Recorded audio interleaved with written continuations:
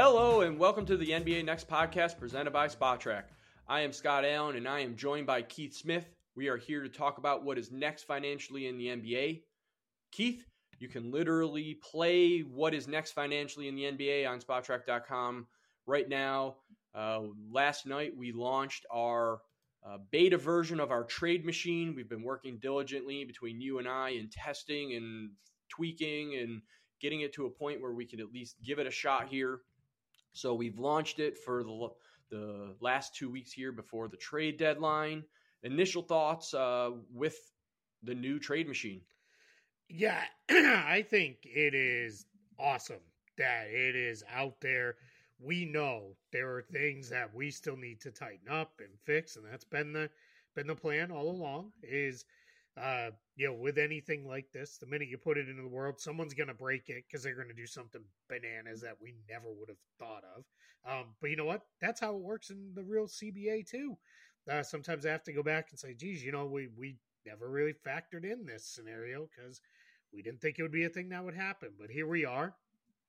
I'm so happy that it's out in the world for everyone to play with. And obviously there's some bias in here, but I think the work that you have done on this, Scott, is creating a tool that is better than any other one that's out there. One, we know it's accurate as far as the rosters go. This is not going to be something where a trade was made or a player was waived or signed, and it's 3 weeks later you'll finally get the right guys in there where it's going to be right updated with the rest of our stuff as we go through it. And then the things you can do as far as trading picks and draft rights and using trade exceptions and all that stuff. The logic is all solid and in there. So I'm super excited. I think people are going to love using this. People love making fake trades. So we know people are going to be all about this. Yeah, the level of detail that went into it was, I've tried this a couple different times, and you coming along helped with getting the draft picks in. I wouldn't have been able to do that without all the work that you've done on that end as far as, being able to do the picks. That is one area that we still have to sort of clean up a little bit and figure out how to handle the protections on certain things. But, we'll get there. That's why we wanted to launch it here with 2 weeks till the trade deadline, just to get its feet wet, see how it's going to operate. What, like you said, someone will find a way to break it or find something that is missing. Yep. Out of a list of 1,000 different things, something's going to potentially get missed, even though you can go over it with as many fine-tooth combs as possible. So I am looking forward to seeing people taking their screenshots, in operating with it and seeing what they come up with. And so far, so good. But keep the feedback coming. You can contact us through Keith or at SpotTrack on Twitter, which leads us to our Miami Heat Charlotte Hornets trade. Rozier goes back to the Heat. Lowry goes back to the Hornets in a trade that gives Miami an upgrade. In Charlotte, they bring on Lowry and they get a pick. So my guess, Keith, is that this was more about we want the pick than really wanting Lowry back. Is that correct? Yeah, 100%. Kyle Lowry is strictly salary matching in this deal from the Hornets' perspective, really from the Heat's perspective too, I guess. But it was about getting that first-round pick. It's lottery protected a few years from now. I believe it's a 2027 pick. And then there's some conditions because the Heat also owe a pick to the Thunder. So if that one doesn't convey, the earliest the Hornets will get this is 2028. But in 2028, it becomes unprotected. So Charlotte's set up well. They're either going to get a non-lottery pick in 2027 or they're going to get a completely unprotected pick in 2028. That's in NBA terms, that might as well be a million years from now, because who knows what the Heat will be by the time we get there. They'll probably be good because they're one of those organizations that just rolls things over from year to year and manages to stay pretty solid. But we'll see. And for the Hornets, they also clear Rozier's salary off the books for next year. Lowry's on an expiring contract. He clearly won't be back. I'll put it this way. If Kyle Lowry is on the Hornets roster, much past like the morning of February 9th, the day after the trade deadline, I'll be shocked. They're going to do their best to trade him, and if they can't find a trade, he'll get bought out and he'll be off to join whatever non-apron team can sign him and go from there. So we'll see, where that part of this goes. But I think the important thing for the Hornets, in addition to the draft pick, is they went from about $21-ish million in potential cap space for next season to now we're projecting them to have up over uh, $45 million in cap space. And that's huge for a team that is set about rebuilding under new ownership. They're really moving in a different direction there in Charlotte. So, are both of these teams done? I know we're going to get the buyers and sellers, but do you foresee the Heat making another move, or are they pretty much set with the team that they have right now that they've had their point guard upgrade? Yeah, I think Miami will keep looking. Their problem is they're about out of tradable stuff. That pick that they traded was about the last draft pick that they could reasonably trade without getting into, let's add in 900 conditions on this. Tradable salary wise, it's all the bigger salaries belong to guys like Jimmy Butler, Bam Adebayo, Tyler Hero, now Terry Rozier. Those guys obviously aren't going anywhere. So then you're looking at Duncan Robinson at about 18 million or so. That maybe Caleb Martin's 6.8 million. A lot of that depends on what they think of Martin in his player option, and are they going to re-sign him next year? So I because I don't foresee anything coming with a blockbuster trade that involves Tyler Hero getting moved. I think we are at the point where we're probably just going to see the Heat run it out with this team for the rest of the year. See if they can get them playing better on a more consistent basis with Rozier, and go from there. The Hornets absolutely not done. They're going to keep looking for trades. These are all the guys on the Hornets that they won't trade. LaMelo Ball, Brandon Miller, Mark Williams. That's the entire list. Everybody else on their roster, give them a call. They're at least willing to have a discussion. So that's guys like Miles Bridges. That one's complicated because he has a no trade clause, because he's on a 1-year deal with bird rights that he would lose if he's traded. So that becomes a challenge to work around. He would have to be very happy with where he's going. Gordon Hayward, challenge with him is $31.5 million expiring contract. We already said they're going to continue to explore trades for Kyle Lowry. And then even a guy like PJ Washington, who's on a 3-year deal that is worth $46.5 million, but descends from $16.8 million this year down to $14.1 in its final year. He's somebody that could interest teams. A guy like Nick Richards makes $5 million flat over the next 3 seasons. A very interesting player, especially if they're ready to move on in Charlotte and give all those minutes to Mark Williams. So it's going to be a really interesting next couple of weeks for the Hornets because they just have so many players still in play. So does the Rozier acquisition by Miami, do you foresee them really contending in the East now? I mean, right now with the standings, they're in 7th place in the play-in tournament, but do you foresee them potentially having a deep run in the playoffs now that they have Rozier and a solid point guard instead of a point guard that is not really there or wasn't really there for them? Yeah, I mean, with Lowry, if people haven't paid attention, because he's tipped into the territory where I use the phrase the player becomes more name than game. And that's kind of where we're at with Kyle Lowry. He's lost a lot of his quickness. He's not able to do a lot of things that he used to be able to do as far as creating shots for himself and others.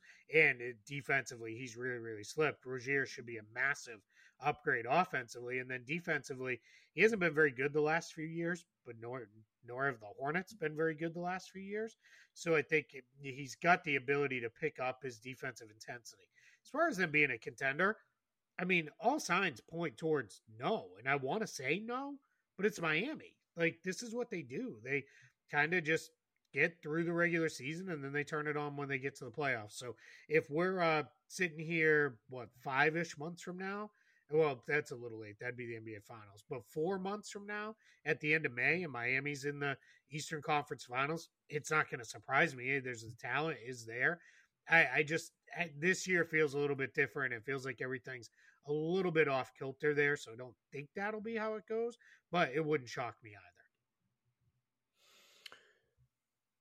Griffin is out in Milwaukee. Doc Rivers is in. They pulled the they pulled this trigger to move off of their head coach, even though they were second in the standings. They bring in Doc Rivers. My guess, Keith, is they wanted to have this done now to give them a little bit of a buffer before the trade deadline so that Doc Rivers can come in, assess what needs to happen, what players may need to go, what players they may want to bring in. So let's start with there. Is that their motive for pulling the trigger now as opposed to 2 or 3 weeks from now? I think it was just time. I think they felt like this is not working and it's not going to get better. So which I agree with. I think if you hit a point with a coach and to a lesser extent with a player, because that's harder to work through, but especially with a coach where you feel this is just not working the way we want it to, I think the worst thing teams do is just hope it'll get better and hang on forever. Now, kudos to the Bucks, small market team that is deep into the luxury tax, and is also now they're playing both Mike Budenholzer and Adrian Griffin to not coach for them, and they gave Doc Rivers a pretty hefty contract for the next 3.5 years to come in and coach. So I think they made the move just with the idea of it's time. Like, guys are unhappy, things aren't really getting better. It seems crazy because at the time they had the second best record in the NBA. But I think they decided, let's go. Let's get this moving in a different direction. And let's try to, with half a season or so left, let's try to really get things pushed in the right way so Doc can come in, get the team playing the way he wants them to play ahead of the playoffs. Yeah, I believe the reported contract is 3.5 years for around $40 million. So we're talking about, between 10 and $11 million there per season for him, which gets him through the 26-27 season. So, they're giving him time as far as that is concerned. So at the trade deadline, what do you think Milwaukee, what do you think Doc Rivers is going to focus on? Are there players that are untouchable? Obviously Giannis, but other than Giannis and Dame, is there a player that you foresee not fitting Doc Rivers' style? I don't know about not fitting Doc Rivers' style. I don't know that they're going to make moves based on that. I think the thing is, it's just hard for the Bucks to make trades. Their biggest salaries are Dame and Giannis, both on max deals, over $45.6 million each. Then you've got Chris Middleton, $29 million, Brook Lopez, $25 million. Those guys those are 4 starters. None of them are going to go anywhere because they're important players to the Bucks. So then you start, all right, well, what are our next reasonable contracts? So it's Bobby Portis at $11.7 million. Well, hugely important player as their 6th man, as their backup front court guy. So if Giannis misses any time or if Brook Lopez misses any time, it's Portis who gets plugged in right away. So then you move down. The next guy is Pat Connaughton at about $9.4 million. And that turns into, all right, maybe. That may be where we see some trade maneuverability for the Bucks. Connaughton is a good player. He's an important rotation player. But he's the guy, I think if Milwaukee said, yeah, we can get an upgrade, it's probably going to be Connaughton. But they are out of draft capital to trade because they had traded basically everything for between the Drew Holiday deal with New Orleans originally and then the Dame Lillard trade with Portland. They just don't have any tradable good draft picks. They've got a couple of seconds that they could move, but even those they're way down on because they traded something like 4 or 5 of them to get Jay Crowder last year. So we're in a spot where I think Milwaukee is probably kind of are what they are. I don't even know that they're going to be major players on the buyout market because they're restricted. Like they could not sign a guy like Kyle Lowry because they're over the tax apron. so that would restrict them from signing Kyle Lowry. So you're in a spot where I think we see this team kind of look like what it is for the rest of the season, and then maybe in the offseason, if they fall short of their goals, which honestly it's got to be finals or bust for this Bucks team. If they fall short, then you're looking at, all right, we've got to maybe make some tougher decisions. That could involve like a Chris Middleton or maybe even Brooke Lopez or something like that. This is all hypothetical right now, but do you think the Bucks need to potentially operate like the Denver Nuggets did a little bit towards going into the off season, where they sold or sent some cash to get second round picks? Do you think that might be something they do at this trade deadline, just to try to acquire a bit more picks, knowing that they're pretty much handcuffed from their roster standpoint?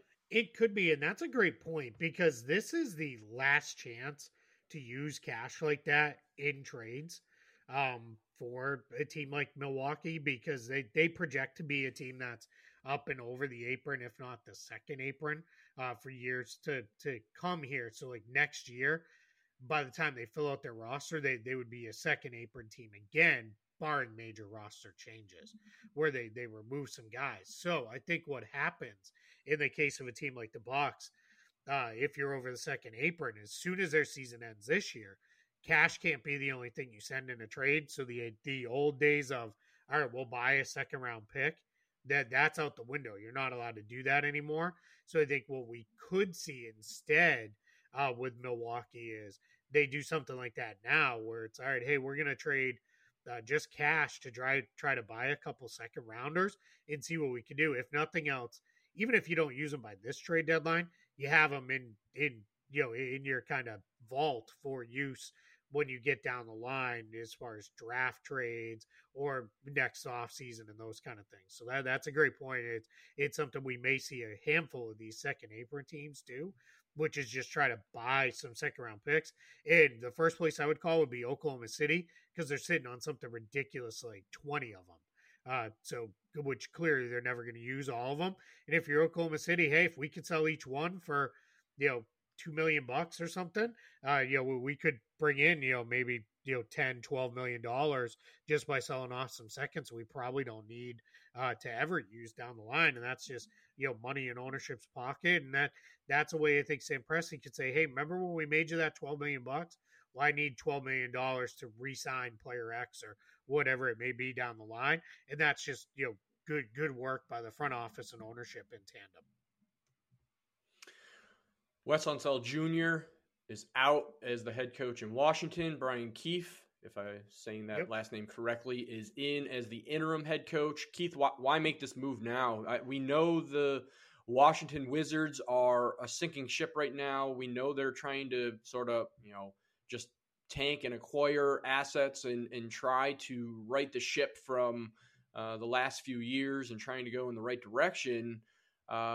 But why make this move now? It's not like he's out as head coach, but from the report I saw, he's being moved to the front office. So he's still going to have some say in the Wizards. So what is the reasoning, justification for pulling this trigger now, as opposed to just letting him ride out the rest of the season and then getting a new head coach in the offseason? Yeah, and I think when it all is said and done on the idea of him being in the front office, we're going to find out that's like, one of those mafia no-show jobs.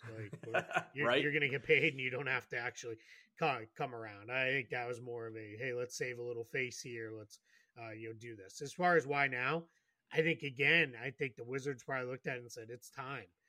Wes Unseld Jr. did a pretty good job his first couple years in Washington with a team that was, quite frankly, as they had been for years, was let's just chase a playoff spot.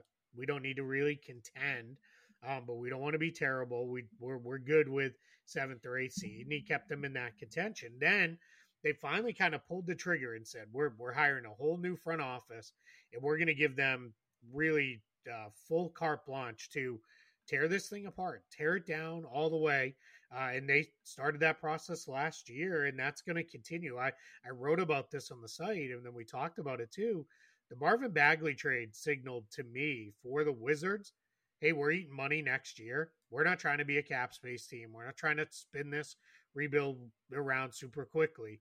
We're good with just we're going to move along now. We're going to take this. If this takes a couple years, that's going to be what it is. So I think the idea now is maybe they felt like the young guys weren't developing enough under Wes Unseld Jr. Maybe it was the case of, we're playing a couple guys too many minutes, and we've talked about it.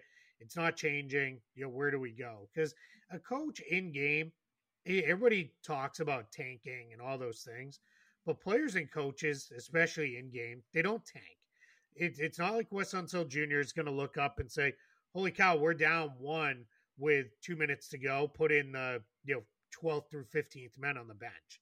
That doesn't happen. That's not a thing teams do, and the league would really be all over them. But tanking at that level is more like, oh, this guy's kind of got an ankle injury. He's going to sit out a week, and those kind of things. Those are the things that happen there. But in game, you run with it.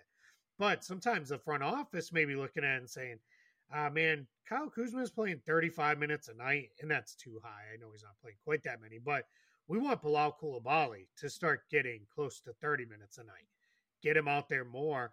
And it might be a situation where Wes Unseld Jr. was just game to game was, I'm still trying to win these games, and I don't feel like I can work them in. So that's where we get to with these situations. And now they get a little bit of a jump on, let's see what it looks like as far as every available coach or coaches who may come available. No, this job is open now. You're not competing with maybe 3 or 4 other teams on the day after the end of the regular season for your next coach. And you can really start the process of identifying whoever you think it is to kind of lead you forward in this whole thing.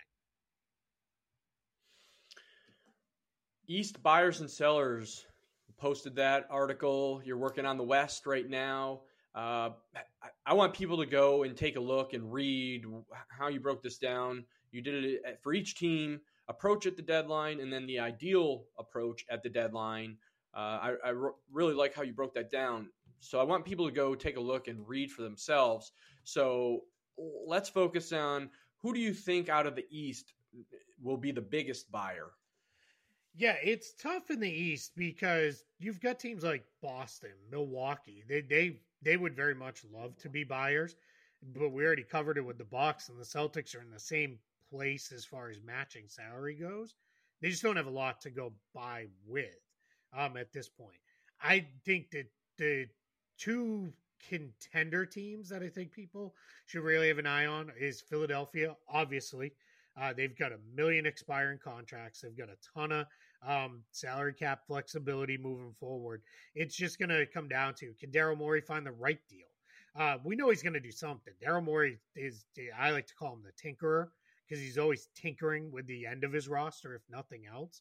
So he's going to do something. The question is, does he go all in? Does some player that he feels like this is the guy that can lift us right now, and we're good with having him moving forward?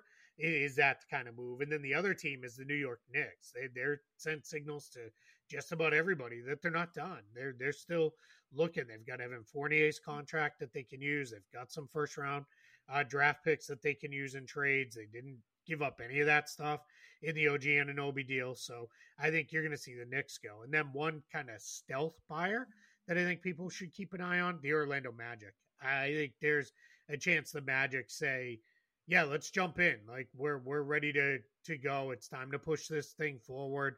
We've got some expiring or pseudo expiring contracts that we could trade. Let's try to really make something happen here. Yeah, I agree with those, especially the 76ers and the Knicks being in the 3rd spot and the 4th spot respectively. Whatever they can do to help themselves get past the Celtics. We'll see what the Bucks. I mean, we just talked about them. They made the move for a reason, because they didn't think they were going to necessarily make it deep into the playoffs. So if the 76ers and the Knicks can do whatever they can to shore themselves up to, get past those teams, then, kudos to them. What about the Cleveland Cavaliers? They seem like a team that they're in the 5th spot right now. They bought out Ricky Rubio. They have all of those injuries that we've talked about and you wrote a piece about. Is that a team that you think is going to be a buyer, or are they going to be a seller where we see a blockbuster where they decide to send off Donovan Mitchell? I mean, I know that's a hot take per se, but that team to try to get past the Knicks, the 76ers, the Celtics, they seem like a team that, being in that fifth spot, they may need to make a move as well to try to really contend here in the immediacy. Yeah, I'll pour cold water all over the Mitchell stuff. It just, if anything, that's a this summer thing. That's only if Mitchell either one says I want to be traded, or if the Cavs are like, wait a minute, like, what do you mean you're not willing to do an extension or anything like that? Or especially if he qualifies for the so-called supermax and then doesn't sign it, then that's a warning flag that you gotta heed very quickly. But this year they need him. Like they have no intention of taking major steps back. Darius Garland's still out for a little while longer. So they really need Mitchell. And they're playing great basketball right now. So I think they would prefer to try and buy. Their challenge is they just don't have a lot to put into trades. Buying out Rubio was probably the right decision from a human standpoint. Just let's get it done. They did get them some clearance on the luxury tax, which frees up some wiggle room and the like. But it removed a very tradable asset that you could have had because you could have moved in to the trade deadline period, traded Rubio, let another team handle his contract situation and go from there. So now we're kind of like with the other teams. All their best tradable salary is tied up in rotation guys. I think probably Isaac Okoro, maybe Karis LeVert, maybe one of the two of them is their best trade asset in Cleveland as far as it goes to matching salary wise. But they're both key rotation guys. LeVert's the team's sixth man. Okora's their best perimeter defender. So just not sure if there's another kind of bigger thing coming for the Cavs. And let's remember, they don't have a lot to trade draft pick wise because they traded a whole lot to get Donovan Mitchell. So I think we're probably going to see this team count on. We're playing pretty good right now, and we're going to get Evan Mobley back and Darius Garland back. Those will be kind of their somewhat their trade deadline acquisitions that I'm putting very much in quotes over here. So I think that turns into let's look at it this way and try to get things moving in a little bit of a different direction just by getting guys back internally, and that's how we're going to climb and be a bigger playoff threat. All right, so let's go to the biggest seller. I mean, there's a handful of teams that are rumored to be sellers. We'll see if it really comes to fruition. I mean, you've got the Bulls, the Hawks, the Nets. We already talked about the Hornets, the Wizards. The Pistons are the only team that we really hadn't talked about that could be a seller. And there was a rumor yesterday that I saw that the Levine for Cade Cunningham or some other potentials. So I don't even know where that's going to go, but who's going to be your biggest seller out of the bottom half of the Eastern Conference? Yeah, so let's pause on the Pistons for a minute because they're in a very weird spot. Normally you would look at it and say, all right, well, they're a seller. It's everybody who's not on kind of a rookie deal. Like, let's move on. Like Bojan Bogdanovic, Alec Burks, guys like Joe Harris. Like, let's get those guys moving. But there's a sense with the Pistons of they're not just going to give the veterans away. They're not going to take, they're not out on the lawn with a best offer gets it kind of thing. It's going to be we got to figure this out. Like this is a different place. So I think with the Pistons, their approach is going to be, hey, if we find the right deal for these vets, let's make it happen. Otherwise, I think Detroit is really going to go into this. They may be an opportunistic buyer. There is interest in the Zach LaVine. They've made it clear we're not trading Cade Cunningham, Thompson, Duran, or Ivy for him. None of those guys are available. So think differently if you're other teams, especially the Bulls, in a LaVine trade. But if they can get somewhere with a LaVine trade, I think the Pistons would do it because their hope is, hey, we know we can't salvage this year. This year is a lost cause. But next year, we want to be good. And I think they're going to be looking maybe to poach a veteran or two, especially if they can get them for a less than expected cost. Let's try to make that happen. Other than that, Charlotte, Washington, we already talked about them. We know they're going to definitely look to move some of their vets. The Hawks are very open for business. The Hawks are a weird space though, where it's not just a hey, we're dumping guys to shed salary. It's more of a let's make a rebalancing trade where we can balance out our roster a little bit better.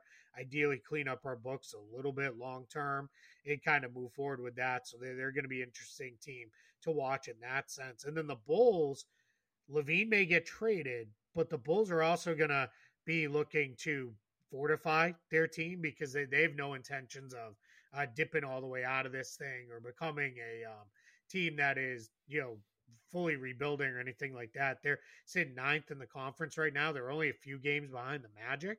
And I think their hope is, hey, we might be able to put ourselves in position to maybe catch Orlando, maybe even catch a Miami if things go really well. And now we're hosting games in the play-in tournament. I think they're far enough back that they're not really dreaming about the top six at this point. But for the Bulls, they've always been an organization that's been, let's just try to be a playoff team. So they're definitely not going to bottom this out and go the other way.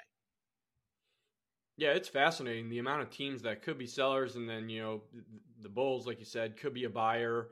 Who knows what the Nets, the Hawks, they're the Hawks right now. You just don't know where they're going to go, what's going to happen. Is Murray going to go? Is he not going to go?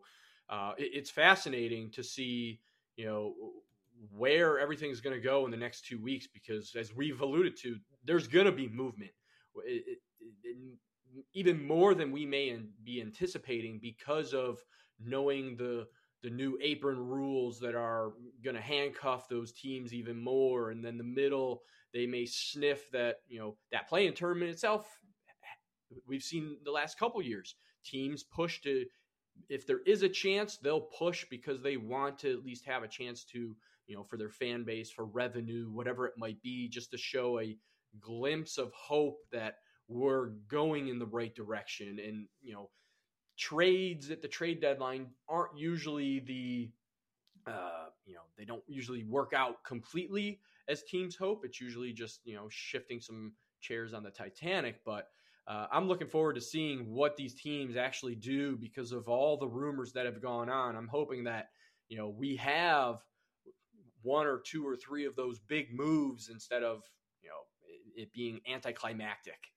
Yeah, I agree. I think there's a number of teams where if we really could pour truth serum into them would say, we're not where we need to be. So we need to start moving some stuff around.